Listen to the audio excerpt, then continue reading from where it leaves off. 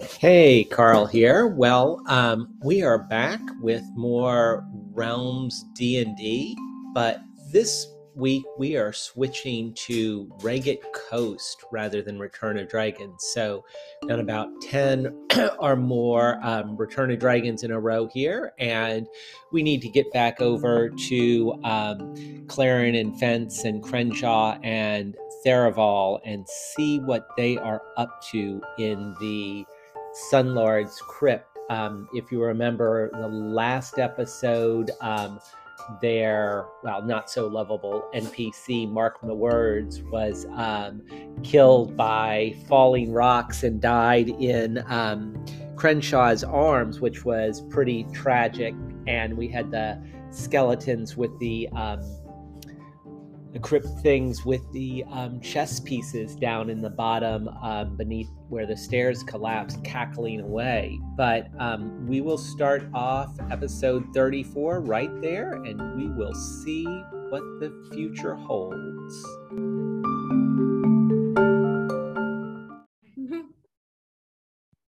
All right. Well, coming from the rain-drenched regions of Northern California, so far, if none of us get cursed, we'll make it through the evening and be able to record 2 hours of a fabulous podcast here in the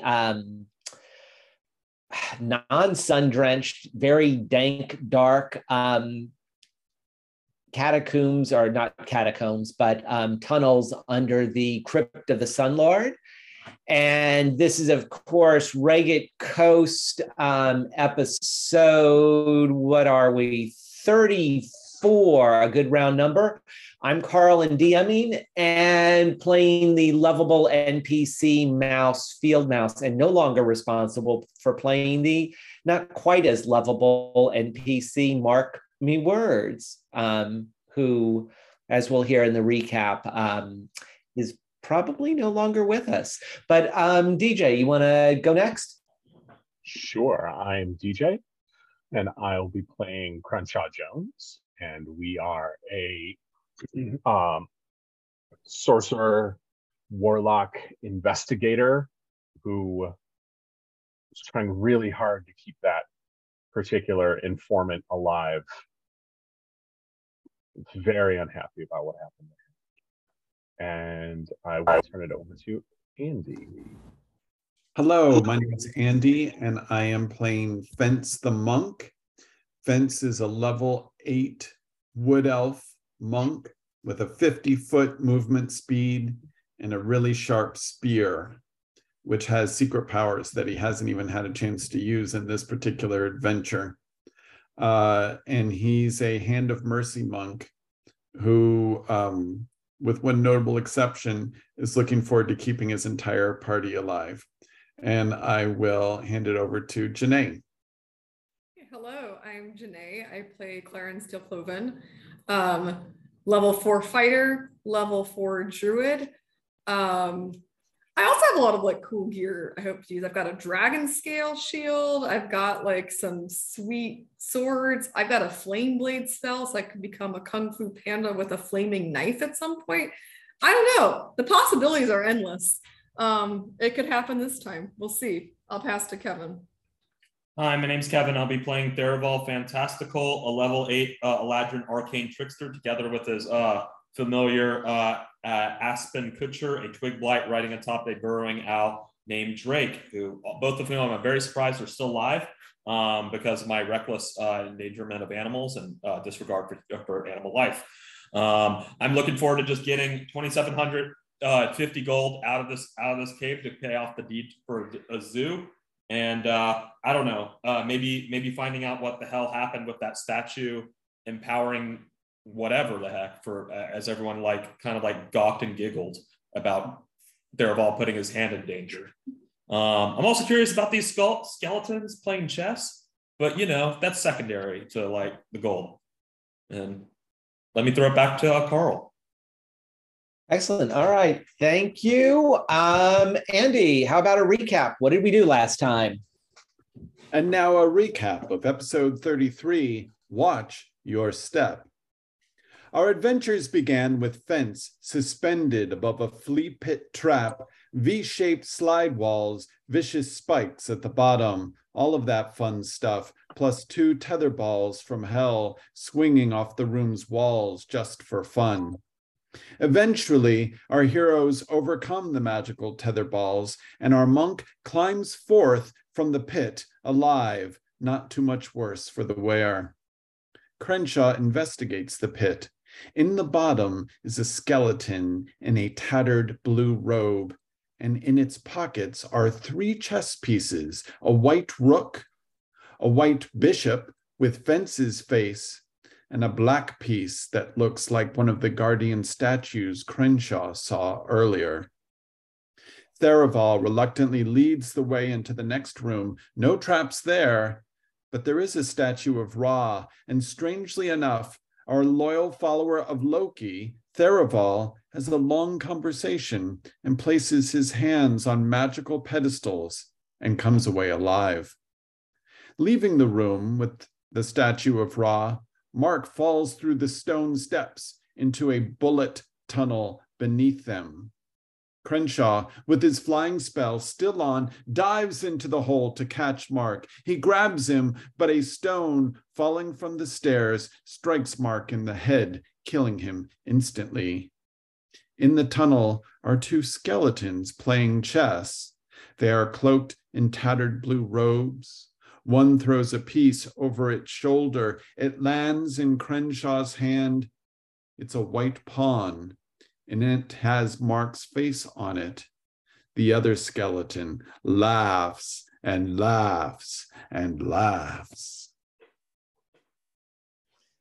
All right. Well, so I think, as I promised before we hit the recording, that after we did intros, we would roll initiative, because I don't know 100% that this is going to go to combat, but I suppose taking turns is the best way to have the dialogue.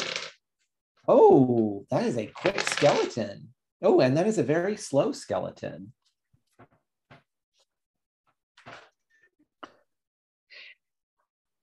That, as with last time, I rolled a perfect natural 20 at perhaps one of the least relevant times to do so. Not an attack, not a saving throw, but an initiative roll. So I have a 25 initiative. I just bet that I'm going first. Seems very likely. Oh, I've got to roll. Fence is rearing to go. That's all there is to it. Oh, actually, Mouse Field Mouse does not have a bad roll this time. All right, everybody, take care of rearranging where you were.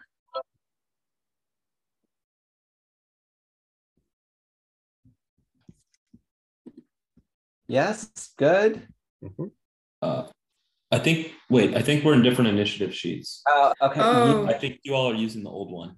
I'm using the one Carl put in the chat. Sorry, you're not on Zoom. Okay. I'll just chat it to you. That's okay. I got it. Can you roll 20 it? Oh, sure. Oh yeah, Carl just did. Oh, okay, thank you. No, that's me. Can you roll? I rolled 20. Oh, oops. I see. I got it. Yeah, it's in the chat. Thank you. Yep. I was in the wrong one with you, Kevin. It said the wooden balls. I remember that fight. We were in the right one. Really? Huh. Okay. I don't even know. Well, who knows? There's multiple versions of initiative sheets for this campaign floating around. Yeah, well, we had that one that time while it was all janky and out of sorts. Yeah. So I created a second one, and obviously they have an afterlife. Maybe it's like the undead, or like Fritz with his continual melting and reforming in different forms of steam, the eternal life. Okay, so we got Fence. All right, so Fence is first, then we got some skeletons: Mouse, Field Mouse, Claren, Crenshaw, Tharivol, Aspen, Drake, and Skeleton. Okay, let's go. Andy, what's Fence? Obviously hears some sort of disturbance behind him, turns and looks, and probably sees Crenshaw diving into the hole after Mark. What would you like to do? Do I have enough room to squeeze past my friends and investigate? Yeah, I would say you could walk up I mean, it's a 5-foot wide hallway, so you can move, sliding along one of the walls to at least look down that hole and see what's happened. Did I hear the evil laughter coming from the hole? Yeah, and I might, yeah, yes. I don't know if I want to clarify. Yes, you heard the laughter coming from the hole. Great. So Fence is going to walk north. I don't know if he can get on top of anyone. How about right over there? Spot the scary looking skeletons and shoot an arrow at the closest one. Okay, and I guess to describe this just a little, I'm going to just move Fence's token for a second. So probably the way this is happening is right where Mark's token is, there is a 5-foot hole in the middle of the hallway where he fell down. Oh, I see. So and Crenshaw is down in what is like a 10 to 15 foot tall tunnel. So Fence, I could see you climbing back up the steps and sticking your head down to see what's going on down there. Does that make sense? I see what you mean. Because I'm Fence and I'm not worrying about falling damage, I'm going to jump down into the hole, remembering the recent memory of Crenshaw diving into a hole to rescue me. Fence is going to jump right down into the hole and land softly, and then on the ground, and then, assuming he's still got enough time, then fire an arrow at the closest skeleton. Excellent. Okay, so then if we place you there in the tunnel, we could even place you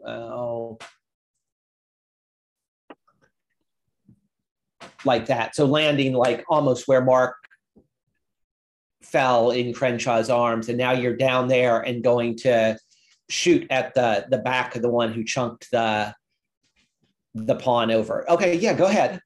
All right. First arrow is a 6+, let me just jump over to my thing, is a 14.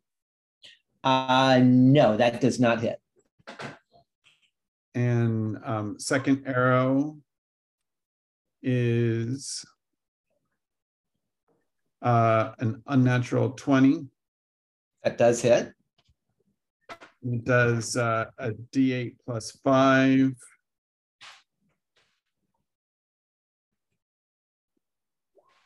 Uh, 11 points.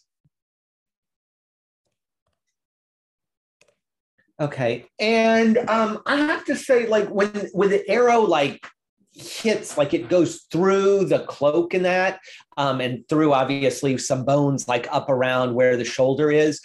I mean, even though this guy is a skeleton, you would expect it to rip or have hit harder than it does. It seems to sort of almost just go through him without doing a terrible amount of damage. Oh, good. Do I have time just to take one step to the north in case anyone else wanted to jump down and they wouldn't land on me? Well, so the problem is to the north is only the above hallway where the stairs are. You would have to step either west or east to clear the space away, which you could do. All right, great. I'm going to step. I seem to just put an X on my guy. No, you stepped off of Mark, who is dead, or actually, I guess Mark is still in Crenshaw's arms, but you stepped under where Crenshaw is. Great. And then I'd like to take one more step to the east. I can't quite see my guy anymore. Go ahead. There I am. Thank you. Right there.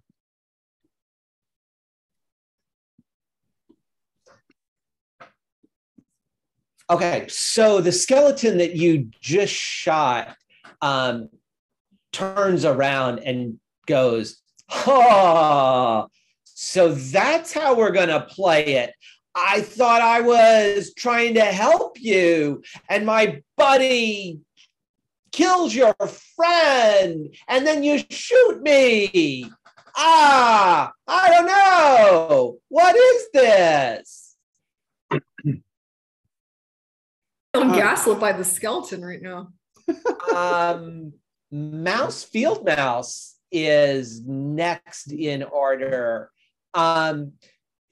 She is going to hop down. She is going to hop over and stick her, like be looking over the edge just a little bit, and then she's going to go invisible. I didn't know she could do that. Pretty cool. Yeah, well, it's she's been studying a few wizard spells. And that brings us to Claren. So I'm still a bird, and can fly places as we figure out this situation.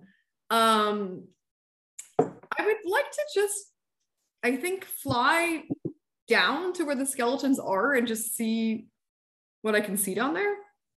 Yeah, so move yourself into that hallway. And you're not, if I recall correctly, the bluebird is only Carl's token, and that correct. I'm an eagle. Is actually an eagle. Okay, yeah, absolutely. Yeah, so fly down and west, east, whichever direction you would like to go there.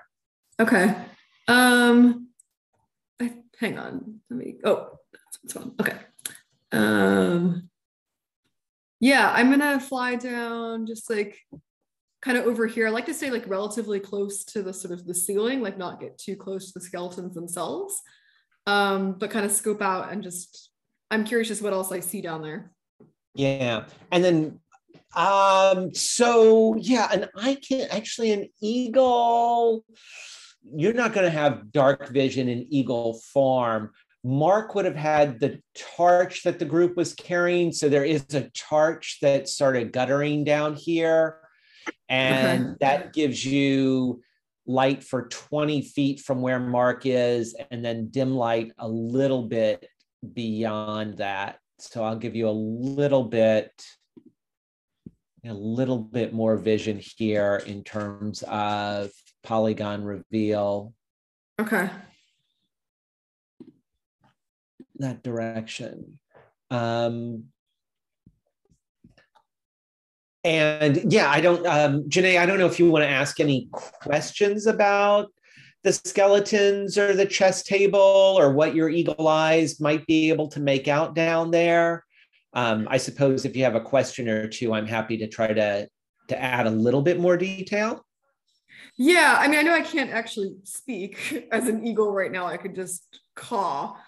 So game, I can't speak, I don't think, but yeah, I guess I'm curious, like, is there anything about, like, is there anything around the skeletons and the chess tables that just them? Is there anything that looks treasure-like that they might be sitting on top of? For example, that chess table could be a chest. We don't know. So I'm just curious what else I can see by getting a little closer to them. Yeah, other details down there. Yeah, so the chess table is a square with the chessboard like actually in the top of it, and you certainly can't make out all the pieces that are on it, but it appears that it's pretty early in the game, 6, 7 moves in. So some pieces have started to come out into the center of the board, but everyone is still really dealing with positioning. Clearly, there's at least one white pawn that has been removed. It looks like there may be a few more of the black pawns that have been removed. The skeletons themselves are each sitting on sort of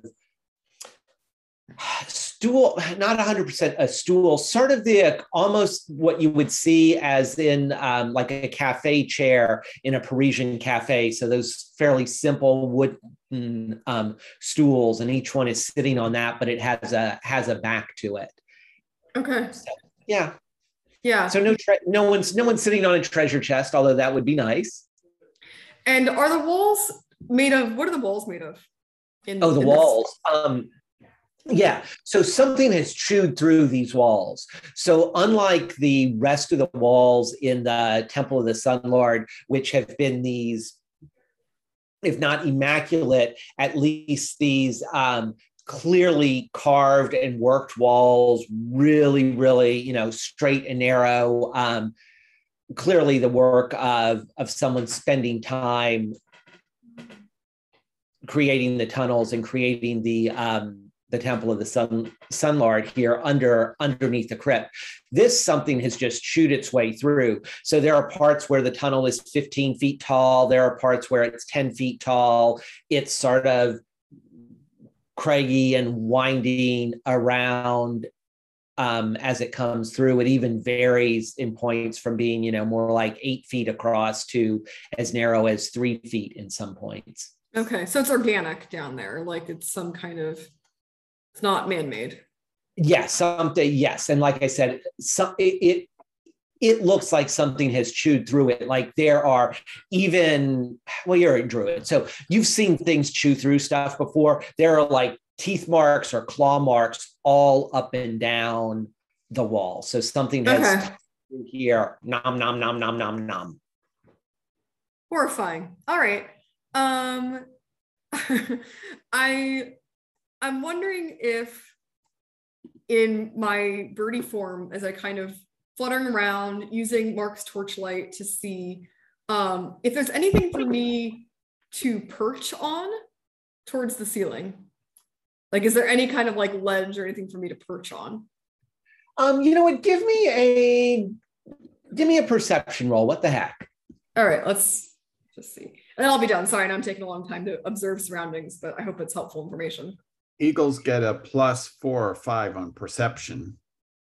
Eagle eyes, as it were. Yeah. All right. That's gonna be I should double check whether it is a +4 or a +5. Sorry, I should have had that up.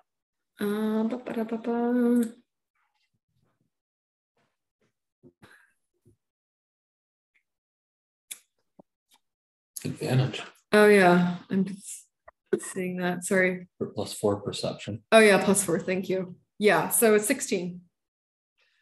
16. You know what? There is not like a great perch. I mean, clearly, although something has clawed its way or chewed its way through here, it's not like there's a 4-foot nice little, branch that's sticking out. But in the northern part of the hall, right where you are, there's sort of a spot that it's almost like a little sheet of stone has come out. So you could probably like lump yourself up there and rest, although you would certainly be with your back and your wings up against the wall. So that's okay. I'm not actually going to rest. I'd like to kind of go there and like just sort of perch uncomfortably. And I'd like to try and loosen some of the organic material from the wall with my talon to try and kind of create a little landslide effect onto the skeletons. Drop some dirt on them. I don't know, they're made of bones. Might crush them. Okay, yeah, I don't know that you can really, so yeah, you do that, you're sort of up there, you've knocked a little bit of dirt down, but it's not right above the skeletons, it's not going to fall. I don't think you're going to be able to kick it the 10 feet that it would require to actually land too on. far. All right. Well, nice try. Okay, that's I think it for me for now. I'm not sure there's much else I can. Awesome. Yeah, that brings us Crenshaw, Tharivol, Aspen, Drake, all on the same round. I am perfectly okay with you all either doing the dex, whoever has the highest dex going first, or if you want to make a strategic decision as the party and let one person go before the other, that's fine too. I don't have a preference. I just want to talk with them. Are you, actually, Kevin, are you on turn? Oh yeah, because you didn't add. Yep. Yeah, I want to talk too. So you want me to take it first? Sure, go for it. All right. So Crenshaw is going to hand Mark off to Fence because Crenshaw still has Mark in his hand. So he's going to turn around and say, Fence, can you do anything about this? And then he's going to fly, see if you can do anything about this. And then he's going to fly over this way. And he's not right here for the skeleton. He is in that column, but he's up. Okay. Yeah. And the ceiling here, let's actually, I'm going to use a 12-sided dice and give us a sense of if the ceiling that in your block is closer to 10 feet tall or closer to 15 feet tall. That might, oh, son of a gun, right onto the floor.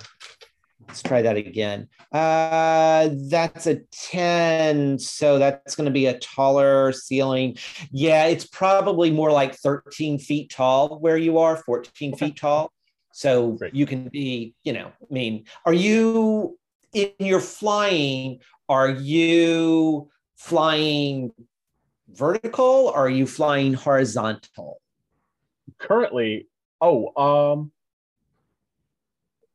currently horizontal.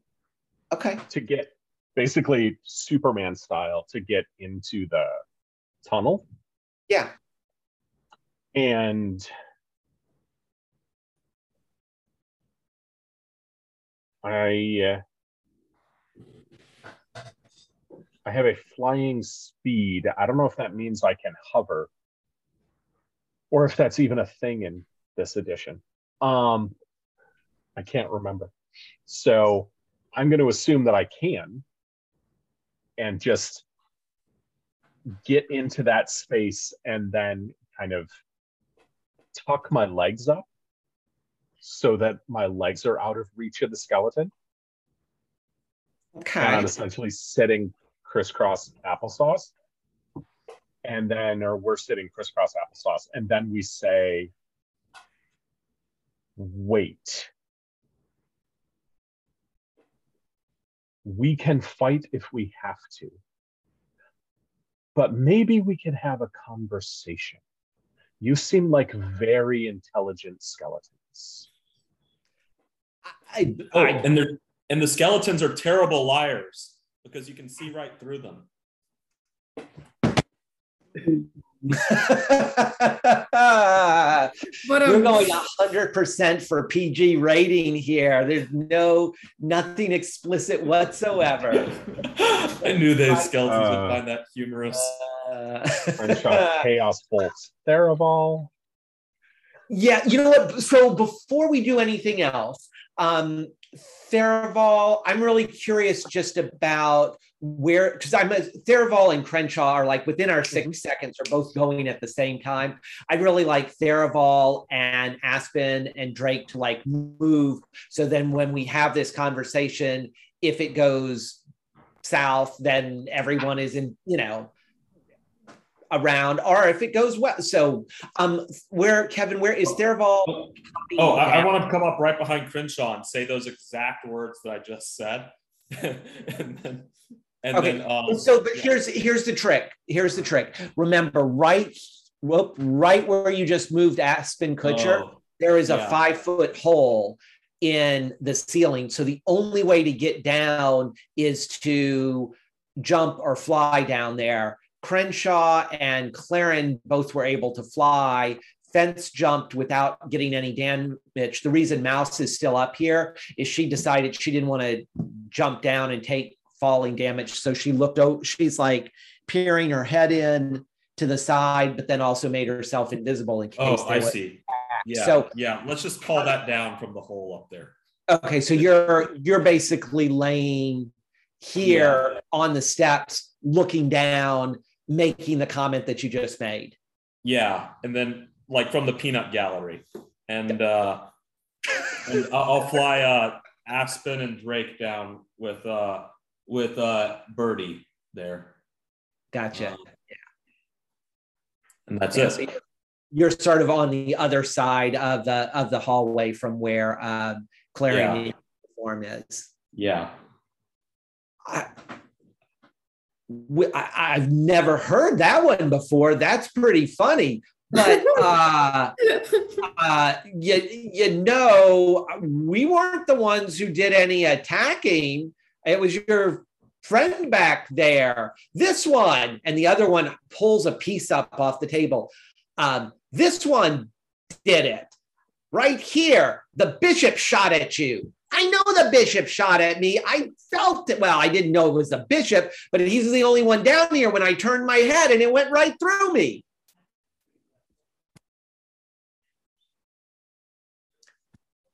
The one who's complaining about being shot looks up at Crenshaw and is like, so you want to talk? Let's talk. I'm sure that our bishop won't shoot you again unless he has to. No, he's holding the pawn. How could he shoot us? Look, he's got both hands holding the pawn up there. Not going to do the pawn any good.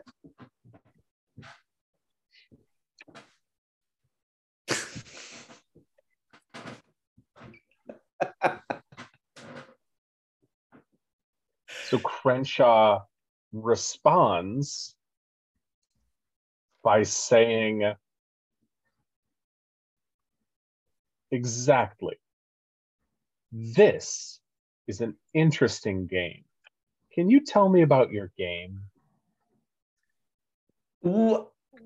I've never told a character in my game about the game. Have you ever turned a character in your game about the game?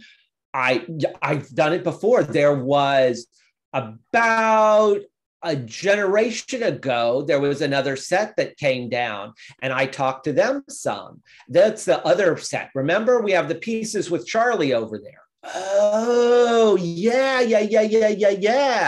I remember them. Yeah, I guess we can talk. You mean these? Crenshaw holds up the pieces he has. You mean these? Oh, so the one who was clearly that was playing the black pieces and was the one who was laughing, the one on the opposite side from you was like, yeah, that was Charlie's set. Those were nice pieces. Haven't seen Charlie for a while though.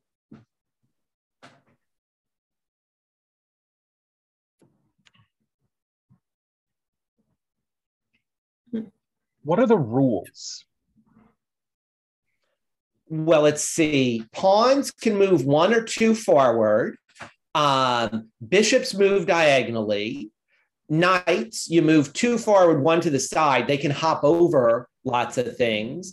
Rooks slide long ways. One of the most important things in Ra's version of the game, though, is whether you all follow the laws and whether you are good, which some of you are pretty good at, but the one who's funny up there isn't always that good at, although better recently.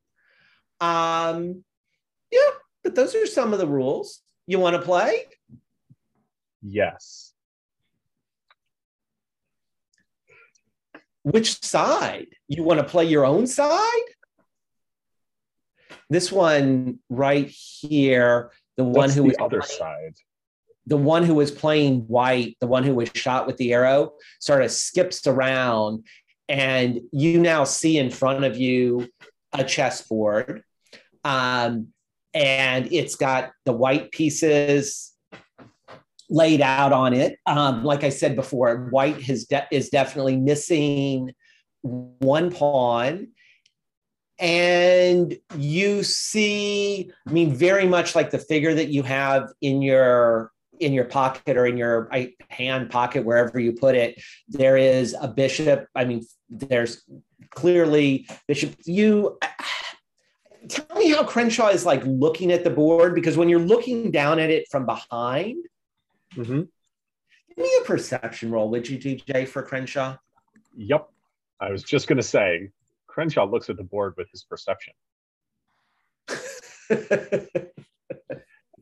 And that perception is... Do you want perception or investigation? I think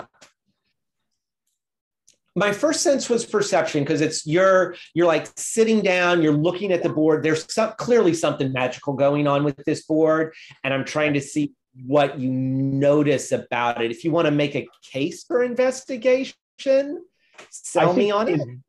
Investigation will involve playing a little bit with it. So Crenshaw's perception is only a 6. Okay. Yeah. So when you're looking at it from behind, and even with the 6, this is sort of interesting. It looks like a set of chess figures. So, you know, rook, knight, bishop, queen, king, all from behind. Even with a 6, you get this little felt sense of like, ooh, there might be something interesting on the other sides of the figures, like where their card, because when you looked at the bishop, it was when you turned it that you saw something that looked like Fence's face carved on it. When you look at the other side, especially with only a 6, it looks like just, you know, black chess pieces on the other side. But there's a sense of, if you sit here a while, maybe as you stare at those figures, their form might shift around a little. Okay.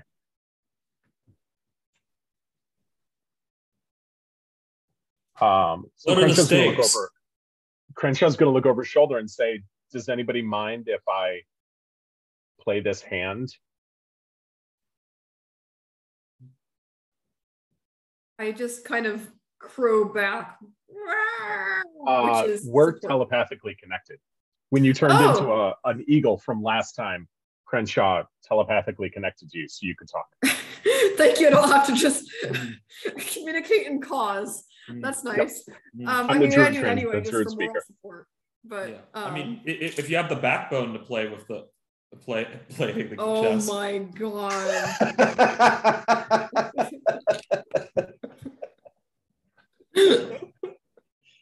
I'm not bored of these jokes. Oh man. Oh, Kevin. I mean, what are the stakes? I want to shout. This guy's got a real funny bone. Yeah. I mean, via my telepathic connection to Crenshaw, I do ask something like, do you think this game will get us any closer to our goal here? Can they get Mark back? If Crenshaw says to Claren, if the other pieces are, what's her name? Scarlet. Scarlet. Ginger. I was so close. If the Gingers. No. You're ruining all my villains. If the other pieces are Scarlet and her party, we might get some information about where they are. Yeah. And how it's going for them. Cool. I say, excellent. If you need any aerial strategy, let me know. All right. So Crenshaw will say, Claren is in. And he'll wait for Fence to take a look at Mark and confirm that Mark is really most sincerely dead. Yeah, Andy, I know you had slipped away there for a little bit, but Fence was handed Mark. Right. Yeah, Mark is, I mean, you would have to, as a Hand of Mercy monk, you can tell that a cleric would have to use Revivify, and in a few rounds here, you'd have to use a resurrection spell to get him back. So no death saving throws for him because of the nature of his injuries. yeah, I would. NPCs are weirdish in terms of monsters, but yeah, in this case, I think the blow of the stone to the head, the way we did it, yeah, he is at the stage where he would need a revivify spell to bring him back. Right. So Fence tells Crenshaw that Mark is gone.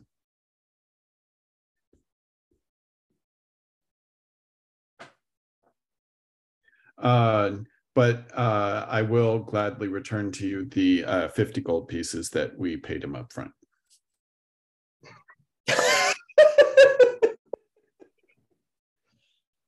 That seems fair. Didn't he have a family? It's a refund. I'm sure he had life insurance. It was a short-term contract. Oh, well, this is very interesting. The skeleton who was playing the white pieces says. The one that I thought was least likely to follow rules is asking you all to stick to the contract that you made with the poor pawn. He probably does have a family. That is very just of you.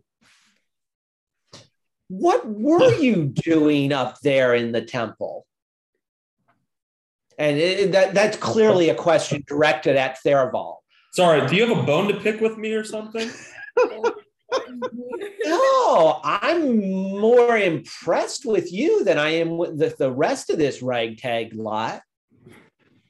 Oh, I squawk in disappointment. Says the only guy who's wearing rags. No, she's wearing rags as well, and he points to the one that was playing the other side of the table. Just, I'm here for the goal, just here for the goal. Oh, disappoints me. The other one on the other side goes, that's right. He's only here for the gold. You heard it. Which side is Crenshaw playing again? Crenshaw has sat down to play the white side. Oh, so you want just. Yeah, and the other creature is playing the other skeleton is playing the black side. Oh, once upon a time I was worse. You've been appointed to bait since you came into the game. We were even trying to decide which side you should be on, but clearly you are with them, and the one who has the more female voice, I haven't obviously been doing a good job of voicing her, but the one that was playing the black pieces sort of points over and was like, I gave you to him so that he could play. DJ, would you give me an investigation check? So as this conversation is going on, I think Crenshaw is looking and trying to focus in on the pieces. So I want to know what you're seeing.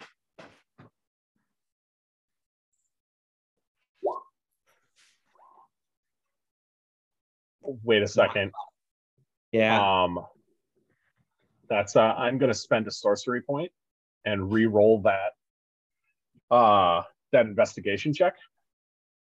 Okay. Yep. So burn a sorcery point. Using my what is that called? Magical guidance.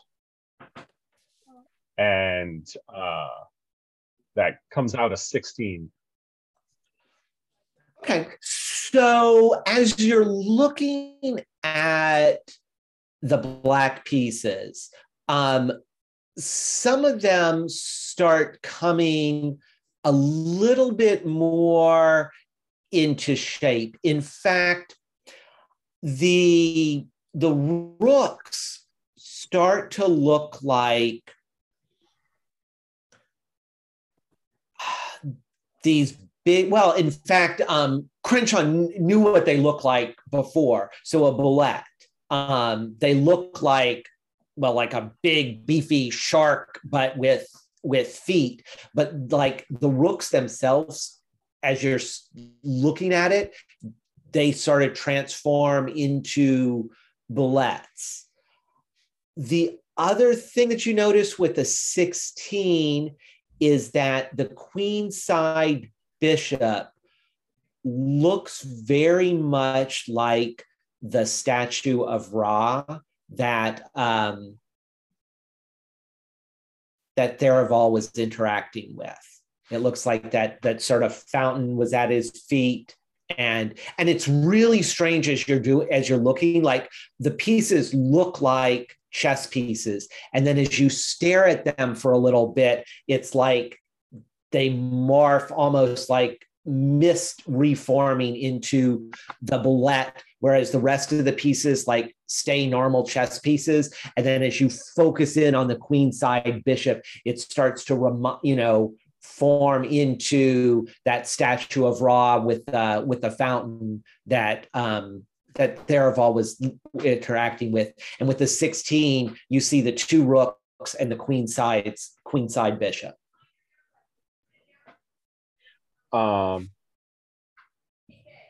Okay, so the rooks are bullets. And is this white or black?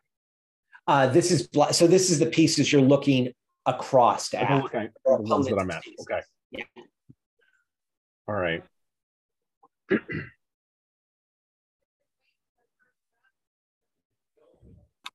Yeah, cool.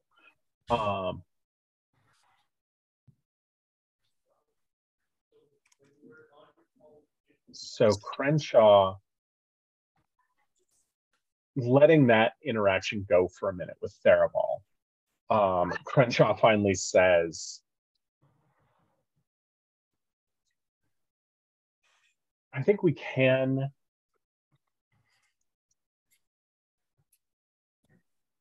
talk about just and unjust.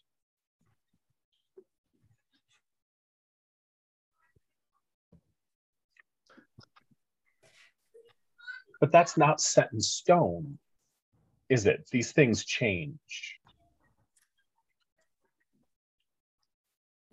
They do more so than they do on the chessboard, or maybe on our chessboard, they change to reflect the way things are. Ra's game has slightly different rules than typical mundane chess. Your move, by the way. All right. Crenshaw is going to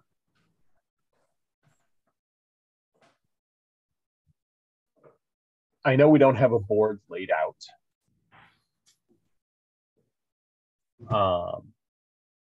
So how do you want to do this? Because Crenshaw is going to move.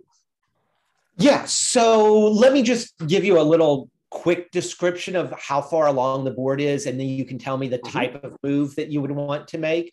So imagine we're 6-7 moves into a game. You've only lost one pawn so far.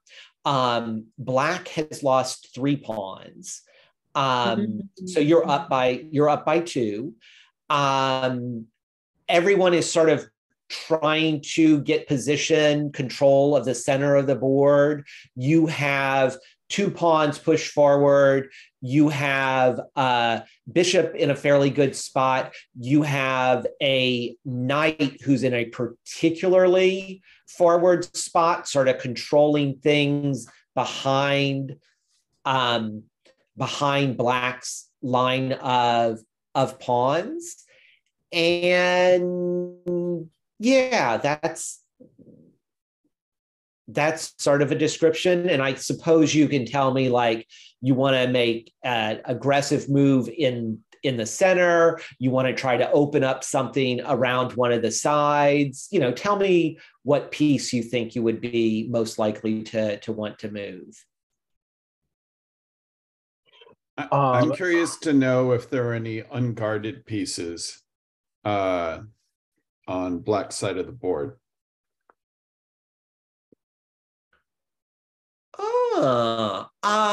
Yeah, any black pieces that are exposed. Since 3 pawns have already been taken, at the moment, there is not an open piece that Crenshaw could take easily without evoking at least a trade and more likely a loss. Like, you've gotten into good position, but because you've already taken 3 pawns, there's nothing that black has that's unprotected.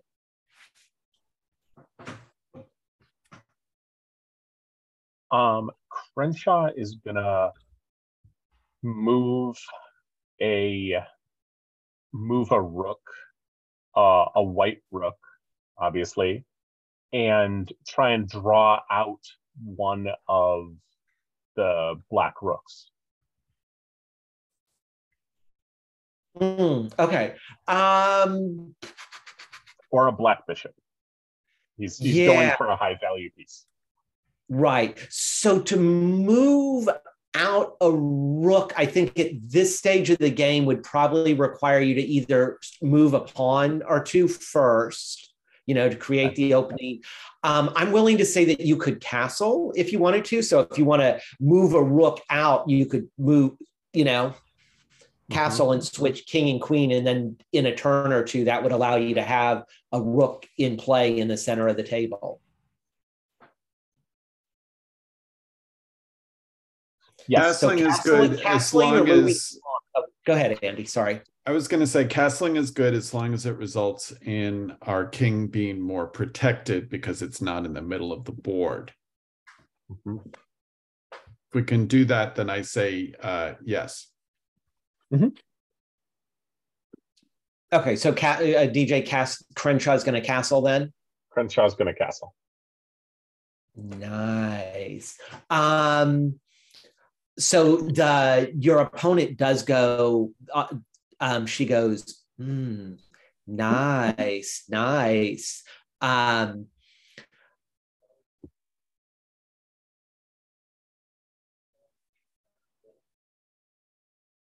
She slides a bishop forward. And when she touches the bishop and slides it forward, you get this image of a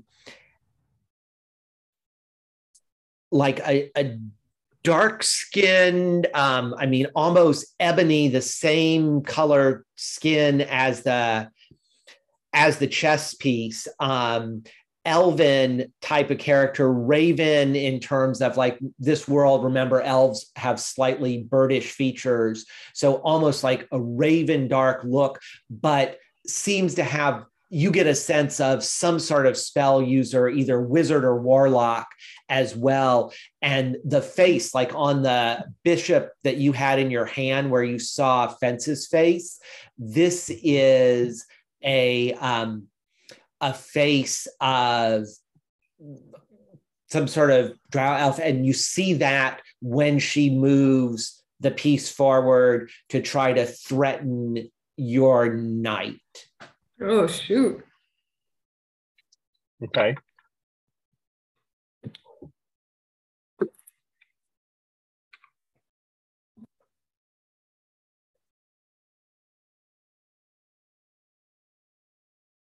I'm going to move the knight back and try and draw that bishop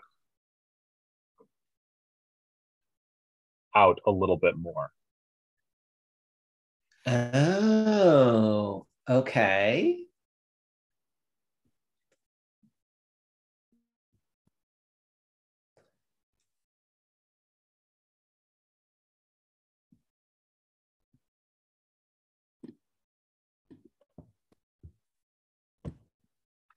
Yeah, so the knight is going back and you want to draw the bishop out a little bit. Mm-hmm. And then I'm going to telepathically ask Tharivol to send Aspen Kutcher to scout the next room. West or east or south? We know there's 2 doors, so west over here. Okay. Yes. So I need to roll really quickly before Aspen is even moving, or maybe as Aspen is moving. Oh, that thing's creepy as hell. Yeah. And oh, yeah. Oh, I see. And then I'm going to say to Tharivol, if this works, I'm drawing that drow towards us. Yeah. Yeah, you are. And I might have to pawn sacrifice, so you might want to back up Espen. Oh. Okay. I'm gonna go down the hallway. Hold on, I'm rolling some dice here. Oh, no.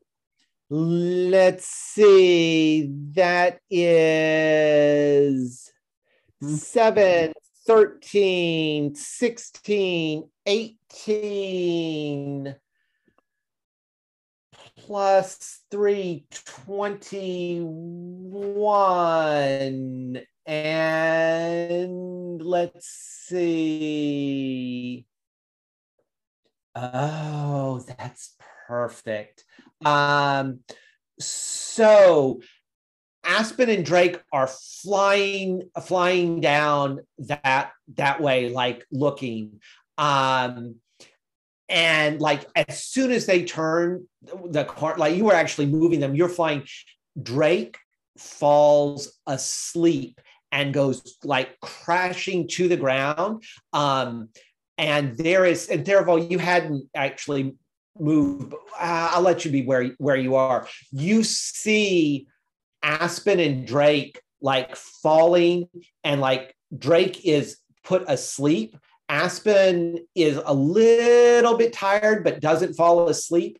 Drake falls into the arms of this drow. Aspen lands on the ground and rolls, and the elf disappears, carrying Drake back down this other tunnel into the darkness.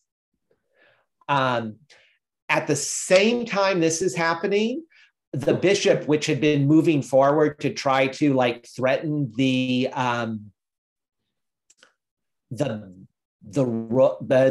knight, actually moves in doing the threats. Like it's because you moved the knight back, it takes a pawn at that moment. And like this is happening simultaneously with whatever is happening up here. Kevin, what does Tharivol and Aspen want to do? I'm going to ready an arrow in case anything comes out from any of these doors or these corridors for the next action that Crenshaw is going to do. Can you tell me what happened telepathically? Because I can connect with 2 of you. Okay. Yeah, I'll relay that over to Crenshaw.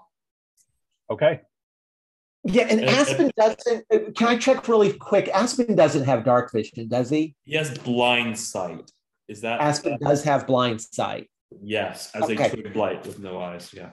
Excellent. Let me give you a little bit more detail then, because he would be able to look down this hallway. And how far does his blind sight go? 60 feet. 60 feet. All right. 10, Then 20, he's blind beyond that. 40, 50, 60.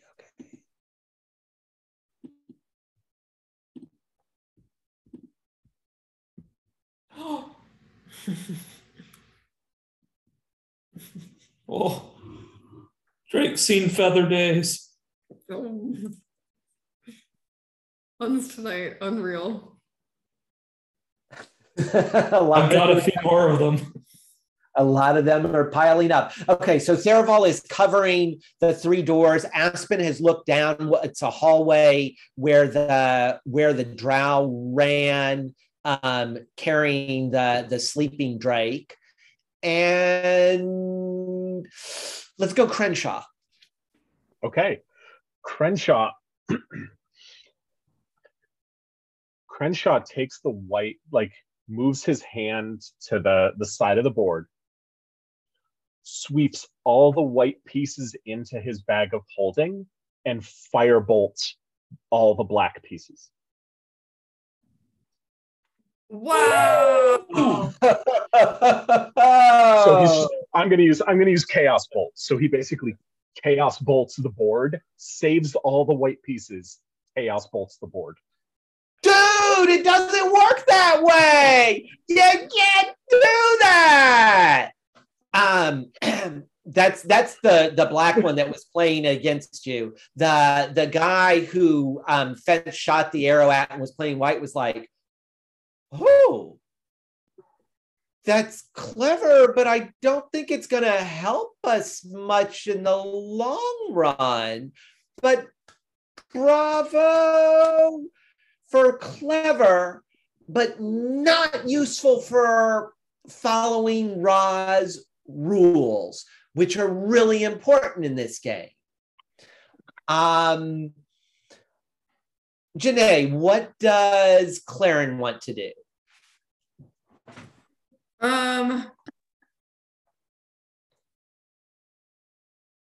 Great question. At this point, I'm curious. So from where I'm sitting, I don't know about the whole drow thing, Drake thing. Or do I? I'm just not clear. Because you're Is it three-way call or is it relay? You're connected to telepathy. Okay, You do. I do. Yeah. Okay. DJ, Great. I'm not sure that Crenshaw's telepathy. Crenshaw has to relay it. So Crenshaw has to say, the drought just took Drake. Okay. Yeah. So you would, because it doesn't connect.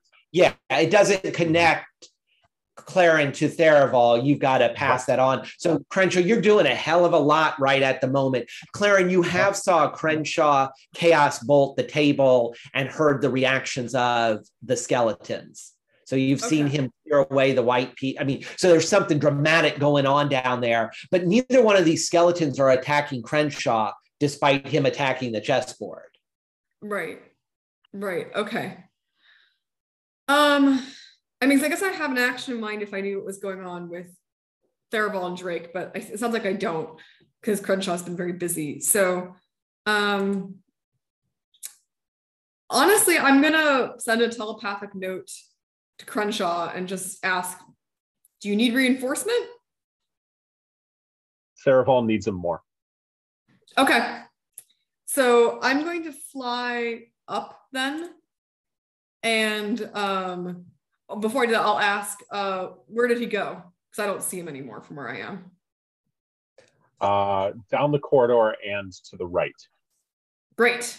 Thank you. So I basically fly up and over, and I see Aspen Kutcher on the ground there, unconscious, and I fly over to give Aspen Kutcher a ride. Okay, and Aspen is not unconscious. He's a little drowsy. Drake was put asleep. Aspen was on his back, and then his mount went to sleep in midair and fell down. So got it. Aspen is on the ground, but not unconscious. Got it. So I'll fly over to Aspen and sort of perch on the ground and make Aspen aware that if he needs a new ride, he has one. Okay. Aspen hops on. Okay. And Field Mouse has come down. She's invisible. She saw Tharivol like move away from the opening and Aspen and them head out. So she was heading down this direction in invisible form. Andy, I'd like Fence to do something and then we'll get to Tharivol's action. Right. So Tharivol has been told, or Crenshaw's been told that Mark is dead and unlikely to be revived by any magic that we have. I still need to know what to do with this pawn's body. And also, Fence would like to be of use.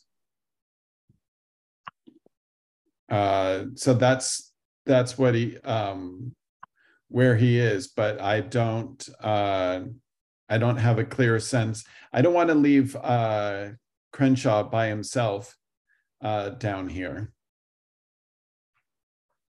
Yeah, I'm going to reveal just a little bit more. So Fence, as you're standing here, you're also able to glance around the tunnel a little bit. And so I wanted to show you a little bit of what's to the east of you, just because with your dark vision, you'd be looking at Crenshaw, at the skeletons that you can't see much down there because of how the tunnel turns. But here to the east, it opens up into a room. Actually, from your angle, I should show you more.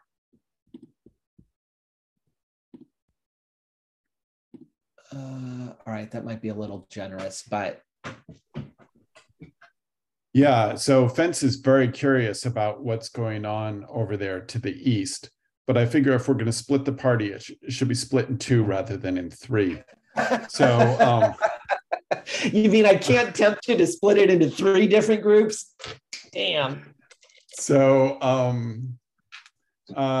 Fence carefully puts down Mark's body, grabs the pouch with the 50 gold pieces, and says out loud, "For Mark's family," and then takes a few steps towards where Crenshaw is, awaiting direction from his charismatic friend and colleague. Excellent. All right. Kevin, what is up with Tharivol? Do I hear anything from any of the directions?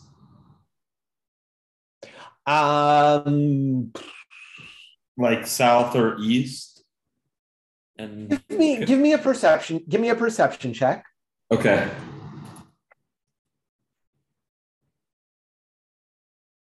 Okay, let's see.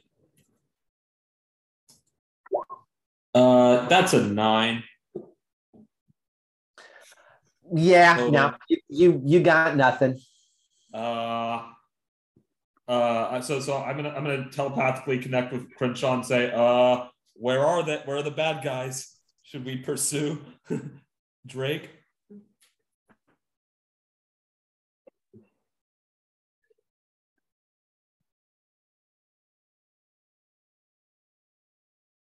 Give me 6 seconds.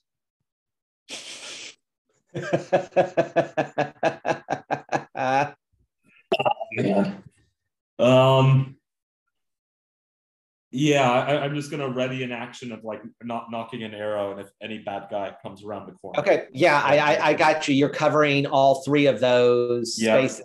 If I was a really tricky DM, I'd make you specify which one you plan to shoot down. But we'll be nice this one time.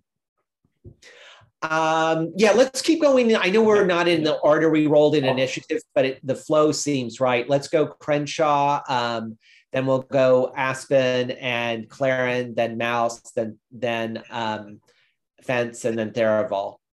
And I know Tharivol, you do have that action ready. Can I put my back against Mouse too? Or is she invisible? Sure. Yeah. No. When she came up, she put her little hand on your shoulder, so you know where she is. Oh, she put her hand on my shoulder first. Oh. Oh yeah. She did. Only because I'm invisible and I didn't want to surprise you. Yeah, you just don't want to be seen with me. I get it. I wouldn't mind being seen with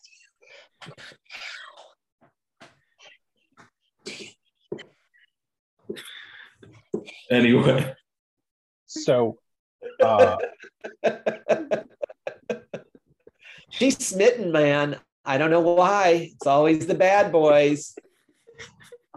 Crenshaw says, when they're all done, when they're done flirting, Crenshaw says, our apologies. We were playing by the rules of Horus. We did not mean to invoke Apophis with our chaos. We will return the missing pieces and respect Ra's order. And he brings the missing pieces out of the bag of holding and sets them back up exactly where they were. Well, that's good, but it's going to take me actually not that much time. And there's a drawer in the chess table. Actually, there's two drawers, one on the opposite side from you and one on your side. And the skeleton that you've been playing against, she pulls open the drawer and she dumps it out, and it's a bunch of black pieces, and she starts setting them up. And what's wild is she doesn't start setting them up in the back two rows. She starts setting them up exactly the way that it was before. And in fact, when you dump the white pieces out, they rolled to where they were set up before, and like rolled and then popped up straight in exactly the layout that they were before, except one of your pawn. Well, the pawn that was taken is still missing. Not Mark, but the Drake pawn.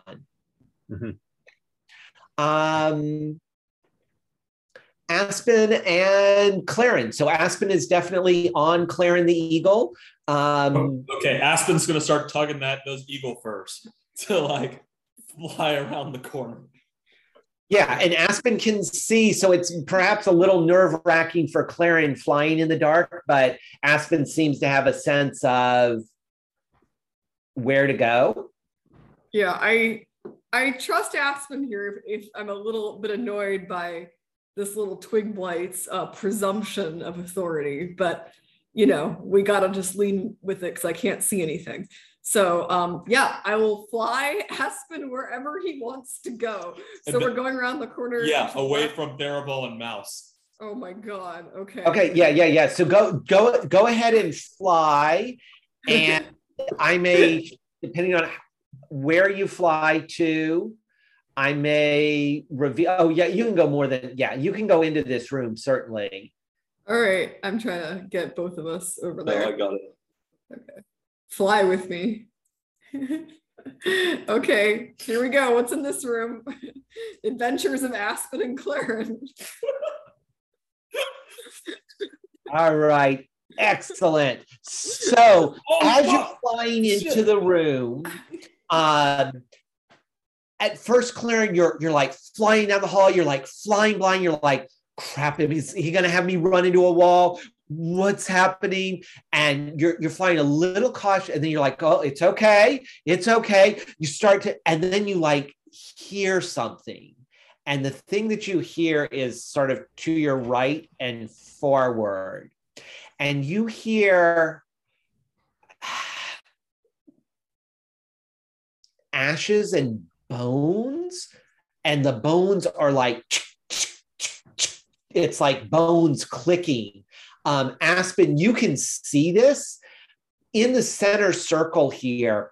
This looks like it was a room, like there was a big, it almost looks like the center circle is like a barbecue pit, fire pit, like there were big bonfires in there, but there are bones of all sorts of different creatures, and they are assembling themselves into an ash and bone animated thing. And when I say a bunch of different skeletons, it's putting itself together as if it's one big creature, but it's like rabbit bones are part of the arms, deer bones are part of, oh, it looks like there's a human face. So it's like cobbled together where there are like little skulls that are at parts of its chest. Its hip is maybe a human hip bone, but it's like giant size. So it's got other animal bones like supplementing that hip bone to make it bigger. And it's all this swirl of ashes. Creepy. How big is this? And Claren, you can hear it, but you can't see it. And Aspen, you can see what you all have just flown towards. I'm just gonna start yelling. It's nothing, but turn around, come back. Telling Yeah. me to turn around? Yeah. Okay, great. So what do I see on the board? Yeah. So that's going to impact what I do, and that will impact what Fence does, I do. So on the board, you had moved, you blast it, and what one of your pieces, in fact, your knight had moved, is in a different place when you look back. So like your move was blasting things. And actually, it wasn't the knight that you were,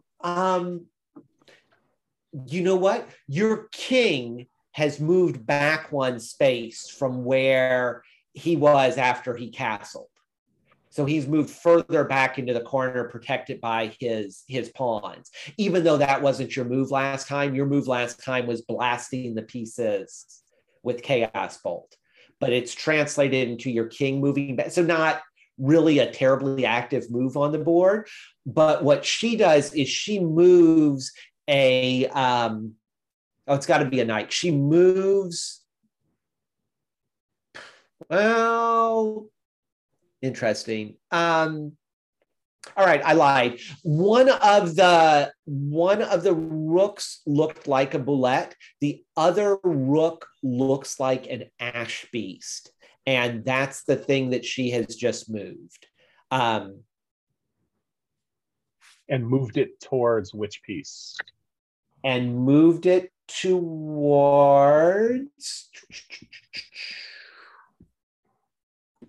Because what I'm really asking is which piece is Claren? Yeah. Well, it's actually threatening both a pawn and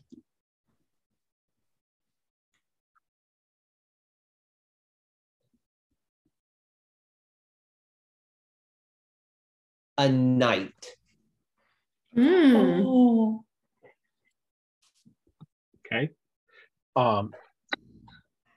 Crenshaw, being telepathically connected to Claren, watching this happen on the board, says, "Thank you for the game. We have learned quite a lot. We will work harder to respect Ra's order and rules. Now we must excuse ourselves." And Crenshaw stands up and takes a step back, unless they do anything to stop us. So you move a step, both you step over one. I assume you're going to fly away soon. Yes. The male skeleton was sitting there is like, I hope you've learned something.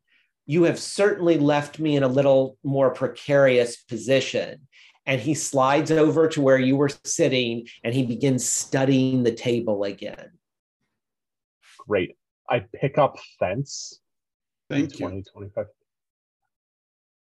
55, 60, 65, 70, 75, 80, 85. I pick up Fence. I use my move and my action to fly to here and deposit Fence on the ground. And since it's dark in here, I can see like Crenshaw's eyes start to glow and we can see everything. Yeah, okay. Mouse has moved. Tharivol, would you? So Mouse like taps your shoulder and it's like, we need to go to them now. And she's pulling you down the western tunnel. Yeah, I'll follow. I'll Okay. follow Mouse anyway. You can move you can move yourself right next to where Mouse is then. And Tharivol, dark vision. Yeah, I have dark vision. Okay. Yeah. Although, yeah. All right. Interesting. I think we're going to stop here because I think a round of battling with the ash beast might take a while. I don't know. How are folks on time? What do you think? You want to try another round, get a little bit of combat here, or are we done? Let's speed through some combat. I want Fence I'm to ready. get to hit something. Yeah, I know. I know. Hit something. There's been no attacking, so I am feeling like maybe. My only attack was a faux pas. It seemed like a really good idea at the time. No bones about that. Oh. Everyone's getting in the action. Just some minor ribbing. Oh no. We got out of there by the skin of our teeth. I can't take you all anywhere. A faux pas, right. All right. Yeah. Snatch that out of the jaws of defeat. So now we're just going into body parts. I feel like we've gone too far. All right. Gone on a limb here, I would say. To be Sorry. honest, it's we still got a few more. Do you all want to keep your initiative order from initially? Because I've rolled the Ash Beast in. So let's go Fence, Ash Beast. We'll run through one round of combat, but then we're stopping. Okay. Excellent. So Fence, how far away is Fence from this Ash Beast? Yeah, 10 feet. Oh, and you don't care about the room right now. Fight the creature. Let's go. Right. So he steps forward with his spear and attempts to stab the Ash Beast. Let's see awesome. how he... Move yourself 10 feet forward. How's that? Yeah, perfect. And that's a 13 plus 9 is a 22. That's a hit, yeah. And he does D8 plus 6. So 5 points of damage plus 6 is 11. And he's going to expend a lightning bolt from his spear. Yeah, nice. If I remember correctly, that was 3d6. Yes. For 9 more points of damage. Nice. Okay. So you stab this thing in, you knock away like 3 different small animal bones that seem to fall out. The lightning hits in there and certainly like sears around them where you stabbed it. And yeah, it's substantial, but it's certainly not like putting this thing anywhere near death. He's got a second attack. Fence does. Yeah, go ahead. He rolls a 19 plus 8 is a 27, which we're assuming is a hit, and that's 1 plus 6 for 7 more points of damage. Okay. And then he tries to do a high kick for 12 plus, hold on, let me just check the plus on that. 12 plus 9 is a 21. And he does a D6 plus 6 for 10 more points of damage. Okay. Yep, kicking away. He is still there. It is the Ash Beast's turn.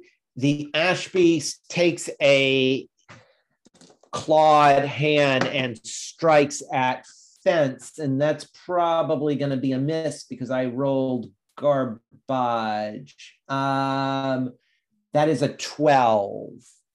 That misses by a mile. He wails in agony. I need everybody to make a wisdom saving throw. Is this That includes Mouse, Field Mouse, and Tharivol. Anyone? Is this from being charmed?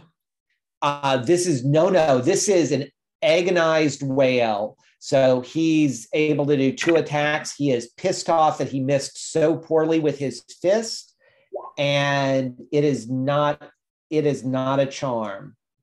Is charm or frighten, and is it psionic?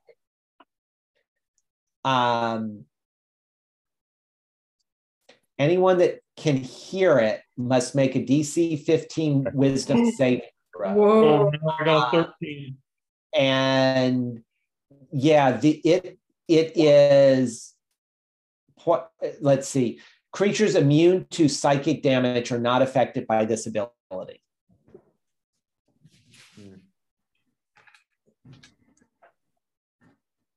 Yeah, so I rolled a 15 with Clarence, so okay. So 15 or higher is a success. Tharivol did not make it. So you and I'm going to use that symbol. You are poisoned. The status effect, right? Yes. Yeah. And that is the same for Mouse, Field Mouse. Crenshaw, did you make it, or are you immune to psychic damage? Crenshaw's not immune to psychic damage. I just have resistance. So I think it still affects me, and I failed. Okay. I will give you the nifty poison is the effect that you have. How did Aspen do? Yes, of course I rolled for Aspen. One moment. I'm looking up Aspen's wisdom. Oh no, that's an 8. Oh no, my eyes. Oh no, he's immune. He's immune to being deafened.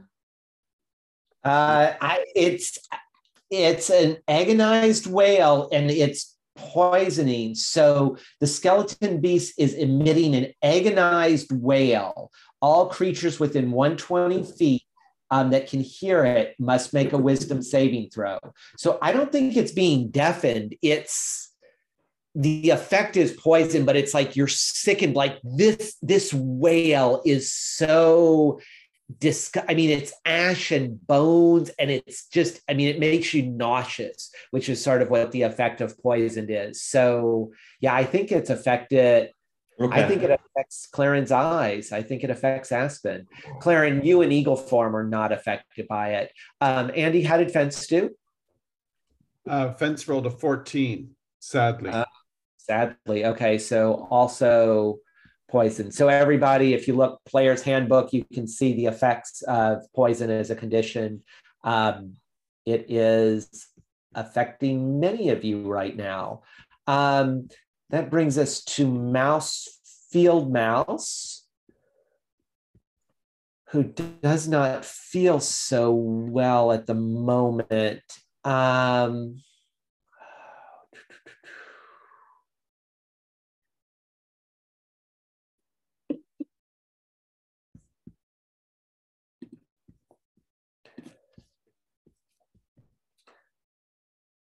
She's still going to move forward, and she is going to use her True Strike cantrip, but give it to touch Crenshaw with it. so that Crenshaw could use True Strike, which would give you advantage on your next attack. And that brings us to someone that you can't see. And then Claren, you're up. Okay. I must notice that Aspen's not doing so great at this point. So I'm going to basically, well, in a poison form, Aspen, can you still see, or are you like kind of just distracted and nauseated, not able to really do anything? I just have disadvantage, but Aspen's going to barf on your birdie body. Great. However tree bark looks like. All right. That's unfortunate. Sap is just really sticky. Well, I'm very happy to get out of human form so I can clean up or no longer be covered in twig blight vomit. But I'm gonna. It's just so you know, twig blight vomit is sort of all tricky, sticky tree sap. You know, it's really gross, and I'm not that happy about this. But not much we can do. Although it gives me a kind of creative idea. I'd like to fly me and Aspen closer to the ash beast. And I'm going to deliberately fly in circles to try and get Aspen nauseous to see if Aspen can vomit on the monster. Because if it's sap and sticky, it might get on the bones and disorient it. Sure. Okay. So flying like a circling pattern. Are you changing back to Claren form, human form? I'm going to be in bird form and circle around with Aspen on my back and try to get him nauseous so he vomits on the beast. I wonder if this would count as the help action in that it would distract our foe while we're trying to attack it. Gotcha. Yeah. Please move the tokens down anywhere in the circle around the creature, and we will count this as a help action. It includes not only, but I do need you guys with like the equivalent, any square that would be touching the creature, so that if he decides next time to swing out and hit somebody, you're possible victims as well. But okay, since you're puking on him, we'll give him disadvantage. Great. Is there any damage done from the puke? I don't know. No. We count it as a help action. So giving him disadvantage next time. Please remind me of that in 2 weeks when we play Crenshaw. Okay, I'll make a note. All right. So Crenshaw is going to Chaos Bolt the thing there. So with his action, since he dropped fence, he is going to still be flying as long as he can. And so we are going to we're going to twin it. So and you're not at disadvantage because she used the True Strike. So I wouldn't be at disadvantage anyway. Okay. Because I can see in the dark. No, it's not the dark, it's the poison. Oh, it's the poison. Yeah, so poison gives you disadvantage on attack rolls and ability checks. So Mouse's move was to, it wouldn't have done, Okay. And that's only the first attack. Yeah, okay. Tell me what you rolled. So twin spell.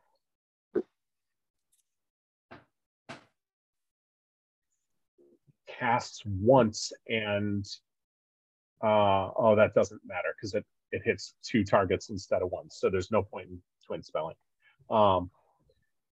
In that case, I'm not going to twin it. I'm just going to use Chaos Bolt.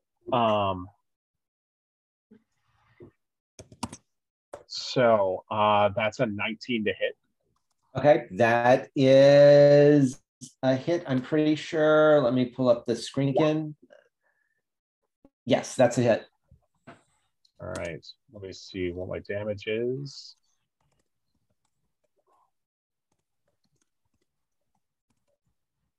So that is 9 points of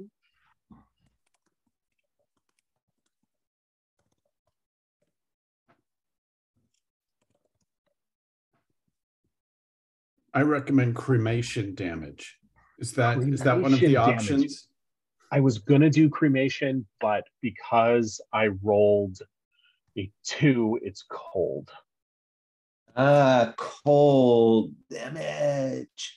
Nope. Cold works. Not, you said 9? Yes. Okay. So that's 9 points of cold damage.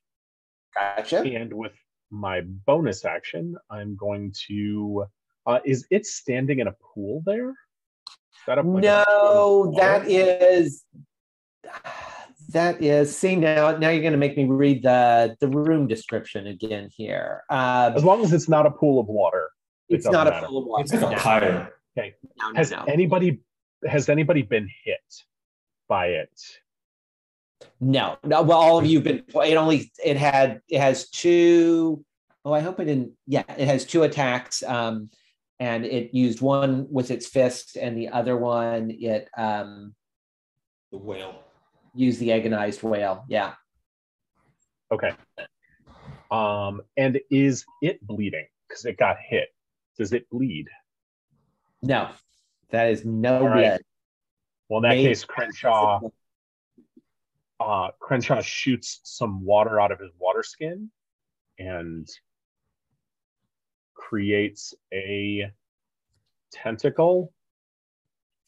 Back to the tentacles. Back to the tentacle. Water bending. Tentacle over there, and that is water bending. I know. I was looking to use blood, sadly. I tell you, you guys are the dark side. Bloodbenders, definitely evil. And it is going to simply attack. That apparently went just to you, but that's an 18 to hit. Yes, that's a hit. All right, and that will do 8 points of damage. All right, from the water tentacle. All right, starting to rack up some damage points on this guy. Tharival, Aspen, Drake to round the night out. So I think Aspen's bombing on this ash beast, and we're gonna hobble a little motion sick down the hallway and lean against the wall right behind Mouse. I'm just gonna put my hand on her shoulder and say, like, I got this, and then fire a plus, like trying to like push her over a little and from the side and fire a +1 arrow at the ash beast. Okay, gotcha. And do I get advantage with this because of the help action and the Aspen vomiting? No, because you would be at disadvantage because you're poisoned. Oh, right. That's right. It cancels. So it's not. So their help action cancels that out. So it's a straight. Right. Big money. That's a natural 20 Nice. for Oh 29. Ooh, that's a hit. Yeah, and double everything. Natural 20. Good job. Wow. And I think Kevin, you said you used a magic arrow? yes. Okay, so I'm down to only 10 of them left, but okay. Well, it's a +1, so I think we're saying those are magic. Yeah. That okay. counts. Yeah, it's important that it's magic. Otherwise, I would change something. Oh, okay, got it. And I think, do we double all the rolls or the dice? No. Double everything. Pluses and remember, Carl's house rules are: if you get a nat 20, it's okay. double roll and it's just purely double damage. Okay, It so applies for monsters, but it brings us back to a little bit of the old 8 where a crit hit was. Okay, so I'm including sneak attack damage. So that's 2d9 from the longbow plus 8d6, or twice the 4d6, plus 10 from the 5. That's a total of 57 damage. 57. Nice. What a shot. I thought there was I thought there was no way you were going to get this guy tonight. That arrow shot, like Fritz will do it. You can't see Field Mouse, but you can hear her anime eyes. He's impressed. Yeah. But yeah, the arrow goes and it hits, like this thing had like its breastbone here down the center was like cobbled together out of a bunch of different sort of bones of different creatures. You hit it right in the center and it just starts like pieces of it just start dropping off. And then there's like a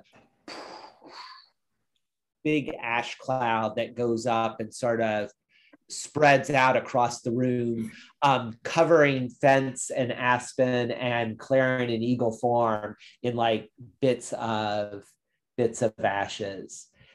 And we will wrap right there. We'll start investigating this room in which you have killed an ash beast. For those of you who are wondering, do we ever get experience points? That's 3,900 for killing an ash beast. Not bad. It's about time. I think you get even more for doing that than you do chatting with skeletons about chess strategy. So you want to kill them for the XP?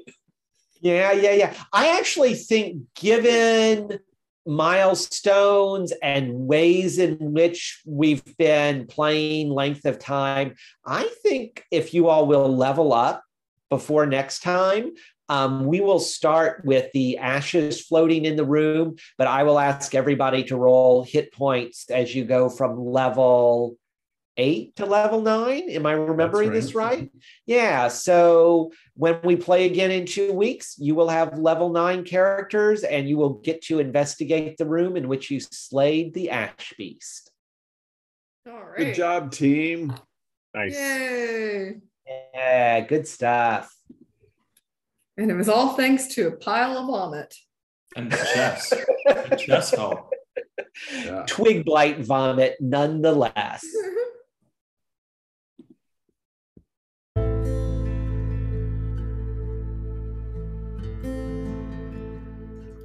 Well, so Drake has been taken by a mysterious drow. So Tharivol and Aspen are without part of their familiar set. And there is a great big ash beast right here. Or there was a great ash beast right here. So quite a episode today. Definitely a boneheaded move, as the title has been decided appropriately enough. All right, join us next week. We will keep rocking and rolling with Reigate Coast. We will see if Claren is ever able to find Scarlet Antwerp, her arch villain here, who is looking for the sliver of the sun before our party members can get it. And if they keep tangling with ash beasts and other creatures, Scarlet is going to keep on doing what she's doing in other parts of the dungeon and maybe getting the treasure first, or the secret weapon first, I should say. In any case, hey, thanks for listening. This is, once again, Realms Reigate Coast, a House Rules collaborative gaming production.